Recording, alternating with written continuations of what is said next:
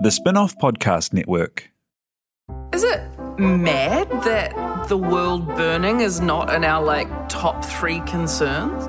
You thought bad news was done, but I'm back with more. In Alice Snedden's Bad News Saves the World, I finally address the climate crisis and explore why no one cares. Watch it on thespinoff.co.nz. I can see the anxiety starting to emit from you.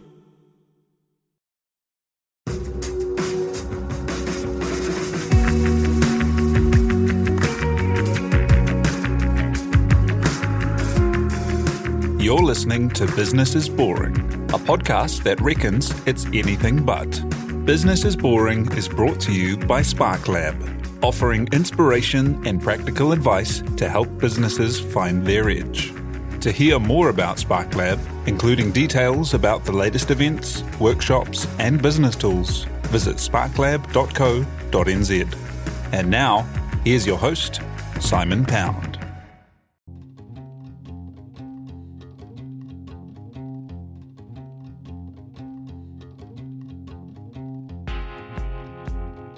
You're listening to Business is Boring, a podcast that reckons it's anything but. Business is Boring is made by The Spin-off with help from Callaghan Innovation, New Zealand's innovation agency. Here's your host, Simon Pound. Did you know that New Zealand has a big pharma company, or that it almost didn't anymore?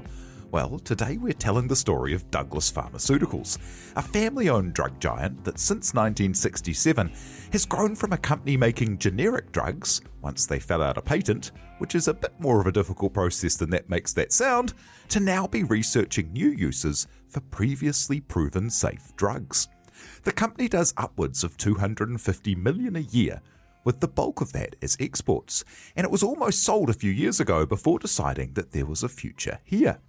Part of that future is bringing new talent on board and a strong R&D program, and as part of that, we're going to be joined today by Dr. Peter Surman, the Chief Scientific Officer and 23-year member of the company, and Simone, Hollier, a new product portfolio analyst who they took on through an R&D experience grant that's available through Callaghan Innovation, that people listening might be able to access.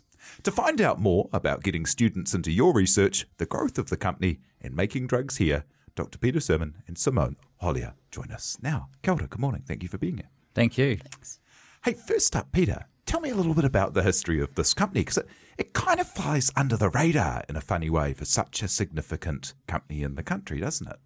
Oh, absolutely. It originated actually as a little pharmacy in Te Atatu South.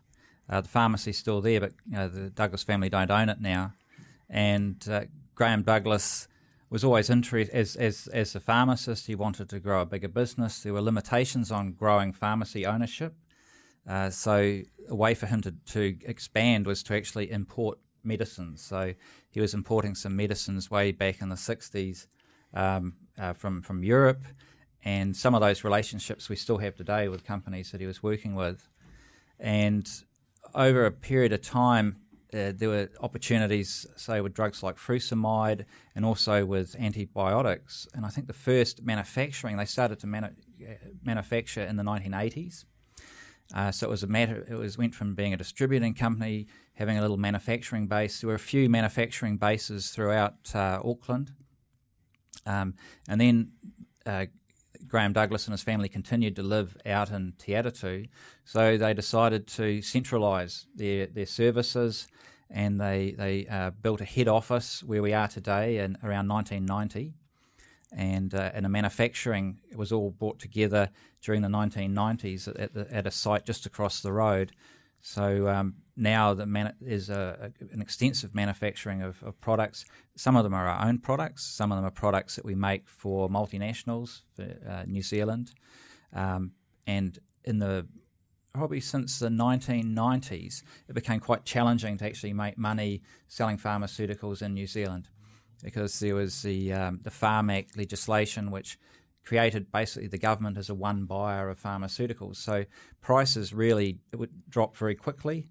It was very good for the taxpayer, and also really for Douglas, it forced us to look beyond just being a New Zealand company, a New Zealand pharma company. And that's about the time when I joined the company. All of that was happening around the mid-90s. We started selling medicine and developing it for Australia. And then beyond Australia, we started developing products with Europe in mind. And the first product, generic product that we developed for Europe was a vitamin A derivative called isotretinoin for severe acne. And for us, that was our first generic, and it was also the first generic in the world of Roche's Roaccutane drug, or Accutane.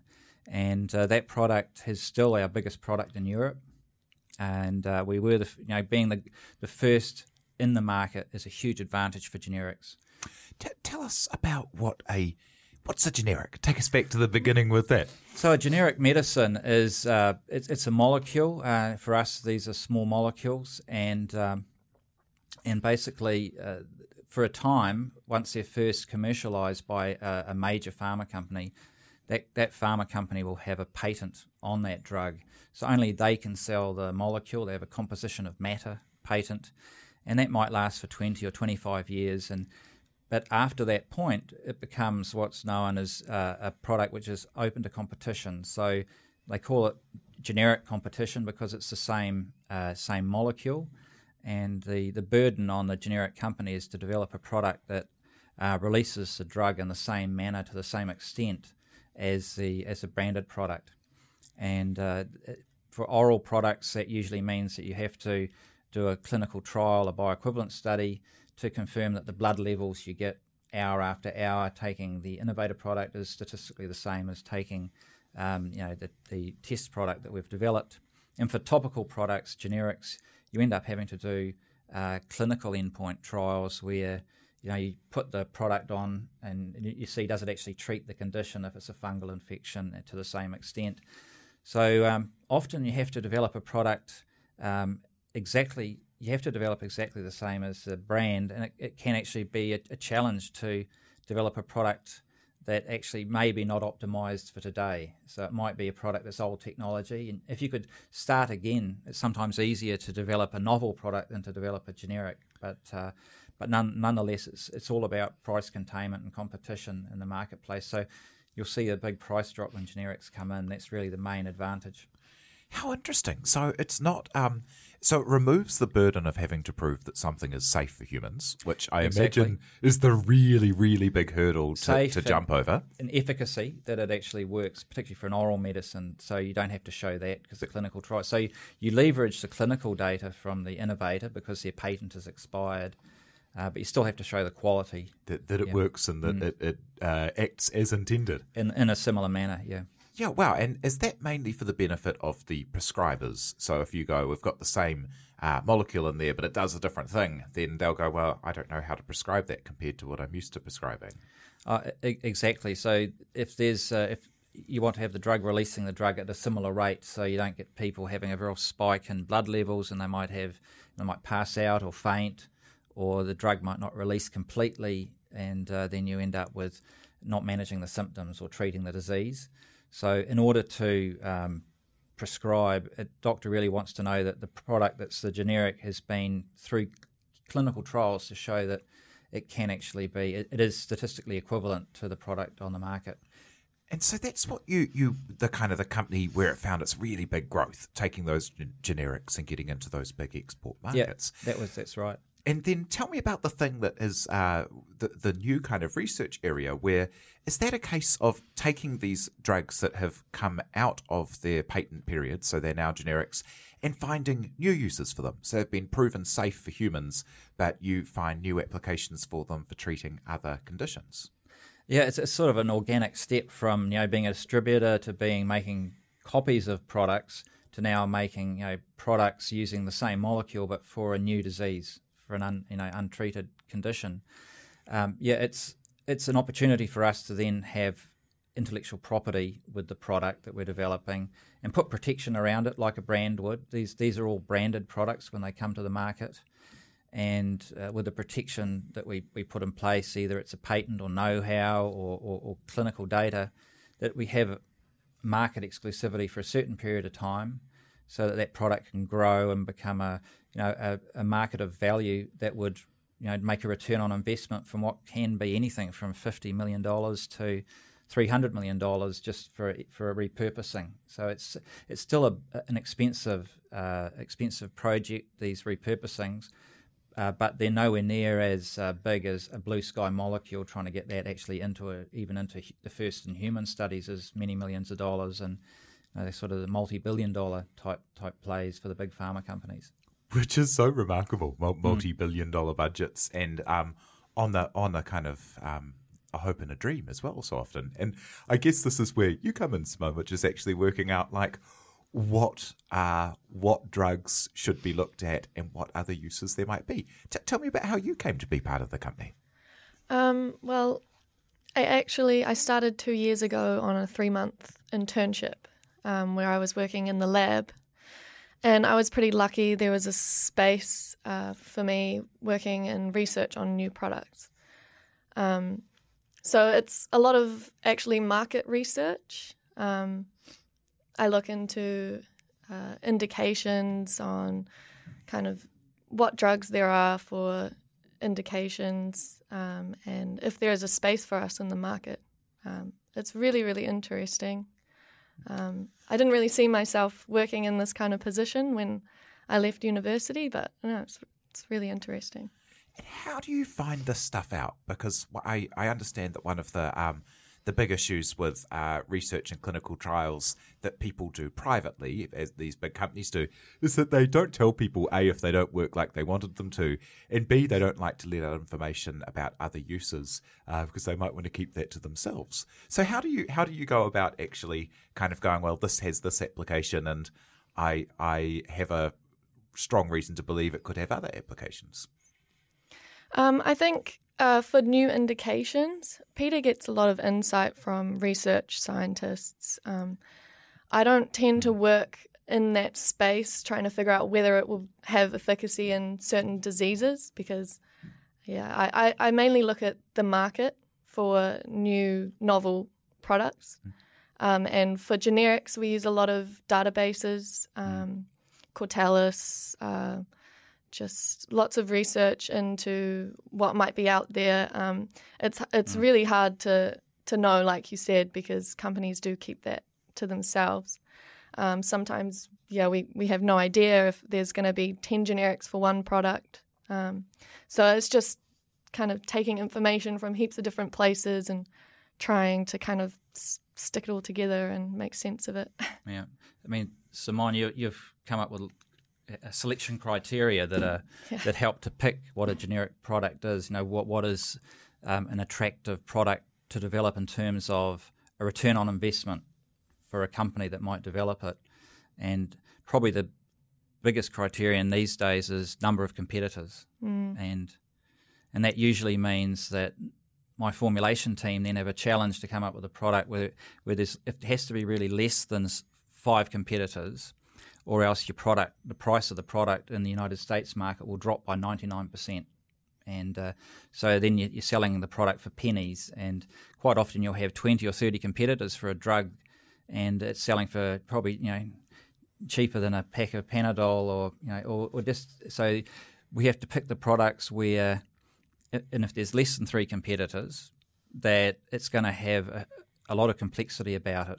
It might be a very complicated dosage form. It might have a high rate of failing in trials and stability. So we tend to try to pick up those, unicorn type products. But probably Simone turns over about 1,000 for one that we actually start. Wow. Tell me about one that you have got in the works, which is something really interesting around the mental health space and treating depression with ketamine, which is something that's been getting big news around the world as a possible kind of application. What's the work you're doing there? So with ketamine, there's been quite a lot of off-label use over the last decade or so looking at depression and treatment-resistant depression. And the only product available at the moment is a non-licensed IV therapy. And that people will go to clinics and they'll get treated. Maybe they'll have an IV infusion once a month, and that alleviates the symptoms for them. But it's all anecdotal. There's no clear statistics to say this really does work or it's just a placebo effect. But and also in terms of compliance, taking a non-registered medicine also has a lot of risks around safety. Not many people with ketamine. It's a product that you take historically for pain. If you have an accident, you may be treated with ketamine, or you need a general anaesthetic, it may be with ketamine. So we don't know what happens if it's taken for 3 months or a year. What like long-term neurological effect might be. So for us, we're really interested in a convenient product for patients who can, ideally take it at home, and it's an oral dose. It's always nice to take something to swallow a tablet than having to get an IV. So we've developed a controlled release form of ketamine that is well tolerated, and it's been through phase 1 trials. So we've seen what patients can tolerate before they start to have side effects, what an effective dose might be, and now we're in a phase 2 trial called Bedrock. That's a beating depression with R107. So that's a product that we're trying to recruit maybe 250 patients to get 150 onto a maintenance program, and we're looking to see if we can not only treat the depression but also maintain a good state of mental health for a long period of time. That's fascinating. So you're currently on the lookout, are you, for people in New Zealand who are having treatment-resistant depression and are looking to take a new drug? Yeah, absolutely. So we've got several sites in New Zealand that are active. There's one in Dunedin, one in Auckland, one in Christchurch, and so definitely if anybody thinks that they could be a participant or know somebody who could be a participant in that trial, they can talk to their doctor and they can be put in contact. That must be so exciting to be working on taking something like that has had, as you say, off-label and anecdotal use, and building the science and building the case for it. How did you come to land on that as a area for exploration and research? One, we had an excellent clinician who came to us, who we knew we've worked with in the past on another mental health medicine. And Paul has a great background in pharma development with multinationals. So he knows the pathway, Paul Glue knows the pathway through to approval. And you've really got to have a product that a clinician or a doctor is willing to put into a patient.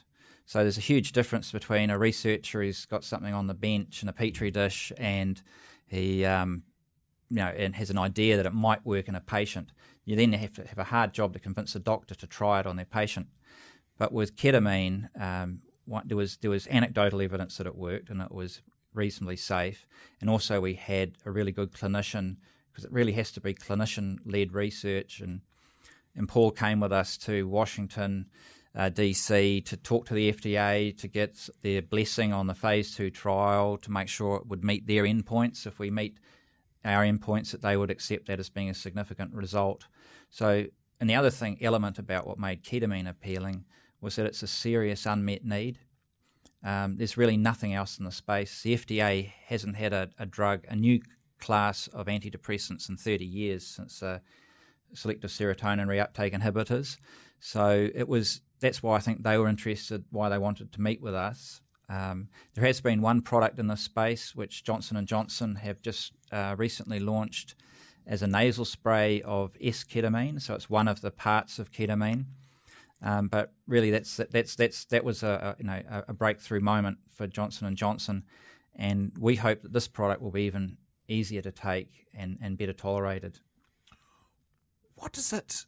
How? Yeah, what and how does something that seems to be so kind of famous as a dissociative, what does it do? Does it break a pattern, or does it? How does a once-a-month dose mean that people have lasting efficacy out of it, if it's not kind of a daily thing?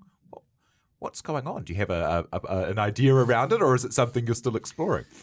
Oh, there's a lot around the mechanism that we're learning, and there's lots of good research, even at Auckland University. There's good research on what's the mechanism of ketamine action, but it does seem to be helping in the formation of neural connections. And it happens very rapidly. So you can actually see these effects, with detectors and some very, very classy experiments are happening to show what's happening in the brain of someone who's depressed, who's treated with ketamine, because we already know that if you're going to respond, you're going to respond within a day or two, and there are real effects now that you can see at the cellular level and at the neural level, that it is helping with neuroplasticity and connections and forming bonds. So maybe ultimately at a living level, actually changing the way we think or making new connections to make what was not positive, and connecting up the right parts of the brain and dampening down others. But then there's also that sort of psychedelic side of it, which you're trying to minimise, because you don't really want that dissociation where people are feeling out of body and weird, and so it's a matter of finding that happy dose that actually helps with the depression but doesn't lead to the adverse effects. So, and we're hopeful that we can get down to the level we're working at where the dissociation will be minimal. So patients, the ideal drug would be one where people can just go about, do their normal job, drive a car, and not be a risk to themselves or anyone else when they take it. That would be the ultimate fix. So very different than the Johns Hopkins kind of research at the moment around psilocybin and going down the direct other path of as psychedelic as you can get to try and get the same result. Yep, psilocybin, and I think there's also LSD as well, are sort of being tried in depression and neurological conditions. And again, I think they're working at very low levels. So again, they're trying to sort of say, well, what happens if we actually dose this at a therapeutic level, not at a trip sort of level? And yeah, I think they're having some interesting results. So there are some old drugs coming back into being explored because they were so active. What are the challenges with running research like this? Not necessarily just around a drug like ketamine, but about like when you say it's a $50 to $100 million process, how certain are you it's going to work? And how many of these don't work? And how many things not working can a company stand? Yeah, it does keep me awake at night sometimes thinking about that. And it pays not to think about it too much, because they are hugely expensive, and not everyone is going to work. So what we try to do is put strict controls around it and have some objectivity and decision-making around budgets. So if we start to see, we'd usually like to see a signal. If we don't see a signal, then we will look at stopping at that point. So, and then you hope that you can then transfer money to a product that's doing better. So I'm not sure what the rate of success is in repurposing, but by the time you start to get through to a phase 2 trial, you've probably got about 50% chance that it will get through to the market, which doesn't sound like very good odds if you're putting on, if it's costing you, say, $30 to $50 million to get to that point. So you kind of have to have 2 or 3 options in the pipeline. And it's usually one out of those 3 that will actually deliver the big hit, and then the other 2 you just have to be judicious and quite often. It's a very difficult decisions for companies to make, and some companies end up failing and going back and trying once again in another population, and before they know it, they've spent $200 or $300 million, and that's where it gets very painful. And I'll bet that part of the equation then is like how big the market size and the opportunity is out the other side, Simone. Yeah, exactly. That's where Simone helps us a lot, looking at the potential market for it. Yeah. In terms of that kind of, bringing the talent and the research in, how big now is Douglas Pharmaceuticals? Overall, there's between 700 and 800 staff, and in Auckland here, it's the biggest population by far. It's 550 to 600, and in terms of the R&D, I think we just added up just a moment ago that was probably around 130 staff that are part of my team, whether they're doing clinical trial management, regulatory affairs, where they're actually putting together the submissions to go to the FDA or New Zealand MedSafe, and there's 90 staff doing formulation and analytical test method development to control, make sure we've got the right amount of active in the product, that the impurity levels are low. And in Philadelphia, we have around 25 staff that are also working on principally generic medicines like complex suspensions and creams and ointments. How's the talent pipeline? Like, what's the kind of challenge around doing that in a small country like New Zealand with so few kind of research universities compared to bigger markets, maybe like the US? Yeah, it's more on-the-job training we have here, so there's not a lot of there's nowhere particularly to poach from, but there are similar industries in analytical chemistry, so we draw on other industries that may be working in contract test laboratories is a good place where people will come from. Where it's harder to recruit is formulation development, what they call pharmaceutics development for the United States and Europe. So a lot of the staff in my team have been with the company 20 years or more, or certainly a lot more than 15 years. And from time to time, we're able to bring someone in from overseas on a particular type of product area. But increasingly, we've had to, since we've got to the size we are, we need to think systematically about how to develop people in the Douglas way. So it's like the way that Douglas wants to be. And so we've got a program that really looks out to 2025, and we're trying to develop people from university and from other careers that they come from into being either an expert manufacturer of products or an expert developer of products. And so these programs like what we have here with the summer internships from Callaghan, that's actually a really good way to bring in good quality new graduates and develop them in the ways of our company. How important is that in kind of at the decision making of keeping on going inside a country and building out R&D here rather than going to a place where maybe there are poachable people? Yeah, I mean, I suppose we have a little bet each way in some ways. I mean, we've got the laboratory in Philadelphia, so that was quite straightforward to get a few formulators. And if we need to hire talent, there's plenty of people in New Jersey and around Pennsylvania, so it's a great place for picking up people. It's. Why would you go? But to go overseas, the downside is that it's a long way from where the owners are, and also it's not cheap. So the cost of development and the cost of labour in the United States is very high. So because we're working to the same standard, we have the US FDA come down and see us once a year, once every 2 years at least, and we get good audits, and we're providing product that's getting registered. So why not develop it in New Zealand? Yeah. And in terms of getting access to these kind of this R&D experience grant, for example, where you get an intern to do 400 hours and it's all kind of funded, it's surprisingly available, isn't it? So it's pretty much any company that has an R&D function with staff running it and an existing program of spending, and that's quite a wide. Quite a wide basket, really. It is. It's a really broad remit, and we've taken advantage of it for probably the best part. Well, since the program began 8 or 10 years ago, we started off just with 1 or 2 per year. I think for the last couple of years, we've taken on 10. I think we thought we'd be a bit cheeky that year and say, let's put in for 10, and we got it, so it's fantastic. And now we use it not only for bringing people into the pure R&D area, but we use it for the technical transfer type area and the quality control.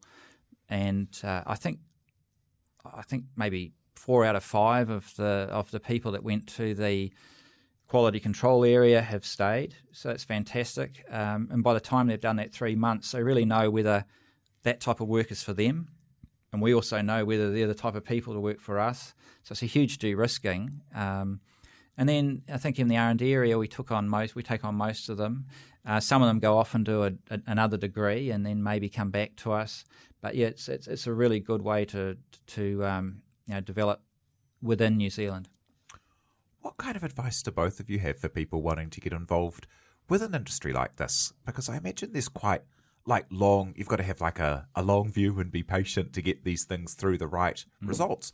But it must be very satisfying to be working on projects that can have such strong application to help people with things like untreatable depression. Yeah, maybe I'll go first. And we've been looking at the Douglas vision, what it's all about, and the staff themselves have broken it down into 2 words anyway, about improving lives. And I think that's what we're about. There is obviously a return on investment consideration, but what gets us out of bed as scientists and portfolio people, I think it's the fact that we are actually doing these therapies that people are really desperate to have. And I find that hugely rewarding, and if we could get 1 or 2 of these products approved, it's a real buzz. And I think with generic products, we're providing an opportunity to get better access to medicines, make them more affordable. One of the products that we developed, it was selling at around $35,000 for a bottle of 100 capsules. So that was just 1 month therapy. So it wasn't being used very much for this type of cancer that it was treating. Now, since we've come on the market, the price has dropped down below $2,000. So that's a huge, opportunity. Now we see the prescribing going up. So, and also it's really nice to be able to see a product that you maybe spoke about developing, and then you see it in the market. For me, that's a real buzz. What about you, Simone? I guess I find research really, really interesting. And so if people are thinking about applying for jobs like this, if you enjoy studying and you enjoy learning, then I think jobs like mine are really perfect, because I learn new things every day. Some things about diseases, prevalence of diseases, also about the market. So a lot of financial stuff really goes into my job as well. So it's really varied, and you can see what other people are doing in the labs. So kind of get really a lot of broad experience and a lot of learning, which I find just really interesting. Yeah. And along the way, has anyone ever told you that it couldn't be done here? Like, it seems to be quite surprising that it is being done here. Yeah, it does. And I think no one said that it couldn't be done, but also I think there's a lot of modesty, I think, on the part of the company owners, and Graham and Jeff Douglas have kept a pretty low profile. So there was the times in the 90s with the biotech sort of bubble that came up and went away, and I suppose we were doing work that was seen as being just really copying other people's products. So we're coming from a sort of a type of obscure where we came from, but those skills that we developed in pharma development were actually very applicable to novel medicines. So it wasn't the blue sky university research we were doing, but it was doing everything with a molecule to make it into a medicine. And so we knew that we could do generics. So it wasn't such a big step for us to do this. But maybe it's a little bit surprising that it's come out of New Zealand that we've got to it this way. But it's a good solid base that we're building on, and if we can just pick the right molecules, and hopefully we have, I think it will lead to. I'd really wish that it would lead to a sustainable industry where that we can then work closer with medicinal chemistry as well, and actually work with some of the newer molecules. I think the ultimate would be a New Zealand pharmaceutical industry that's got a whole spectrum of generic, repurposing, novel university research as well, and buzzing along and adding value for New Zealand before these great ideas get licensed off to a major pharma company and sort of put on the shelf. That's so cool. Thank you so much for sharing the story and the work that you're doing towards that vision. Thank you for joining us. That's Dr. Peter Surman, Chief Scientific Officer, and Simone Hollier, New Product Portfolio Analyst at Douglas Pharmaceuticals. Thanks for being here today. Thank you very much. Yeah. Thank you, Tina Tiller, for producing, and thank you very much for having us along and listening. If you are a fan and follower of The Spinoff, make sure you check out The Spinoff Members, a program where you're able to get behind and support and choose and shape the investigative journalism that The Spinoff provides. You've been listening to Business is Boring, presented by Simon Pound. And brought to you by The Spin-Off and Callaghan Innovation.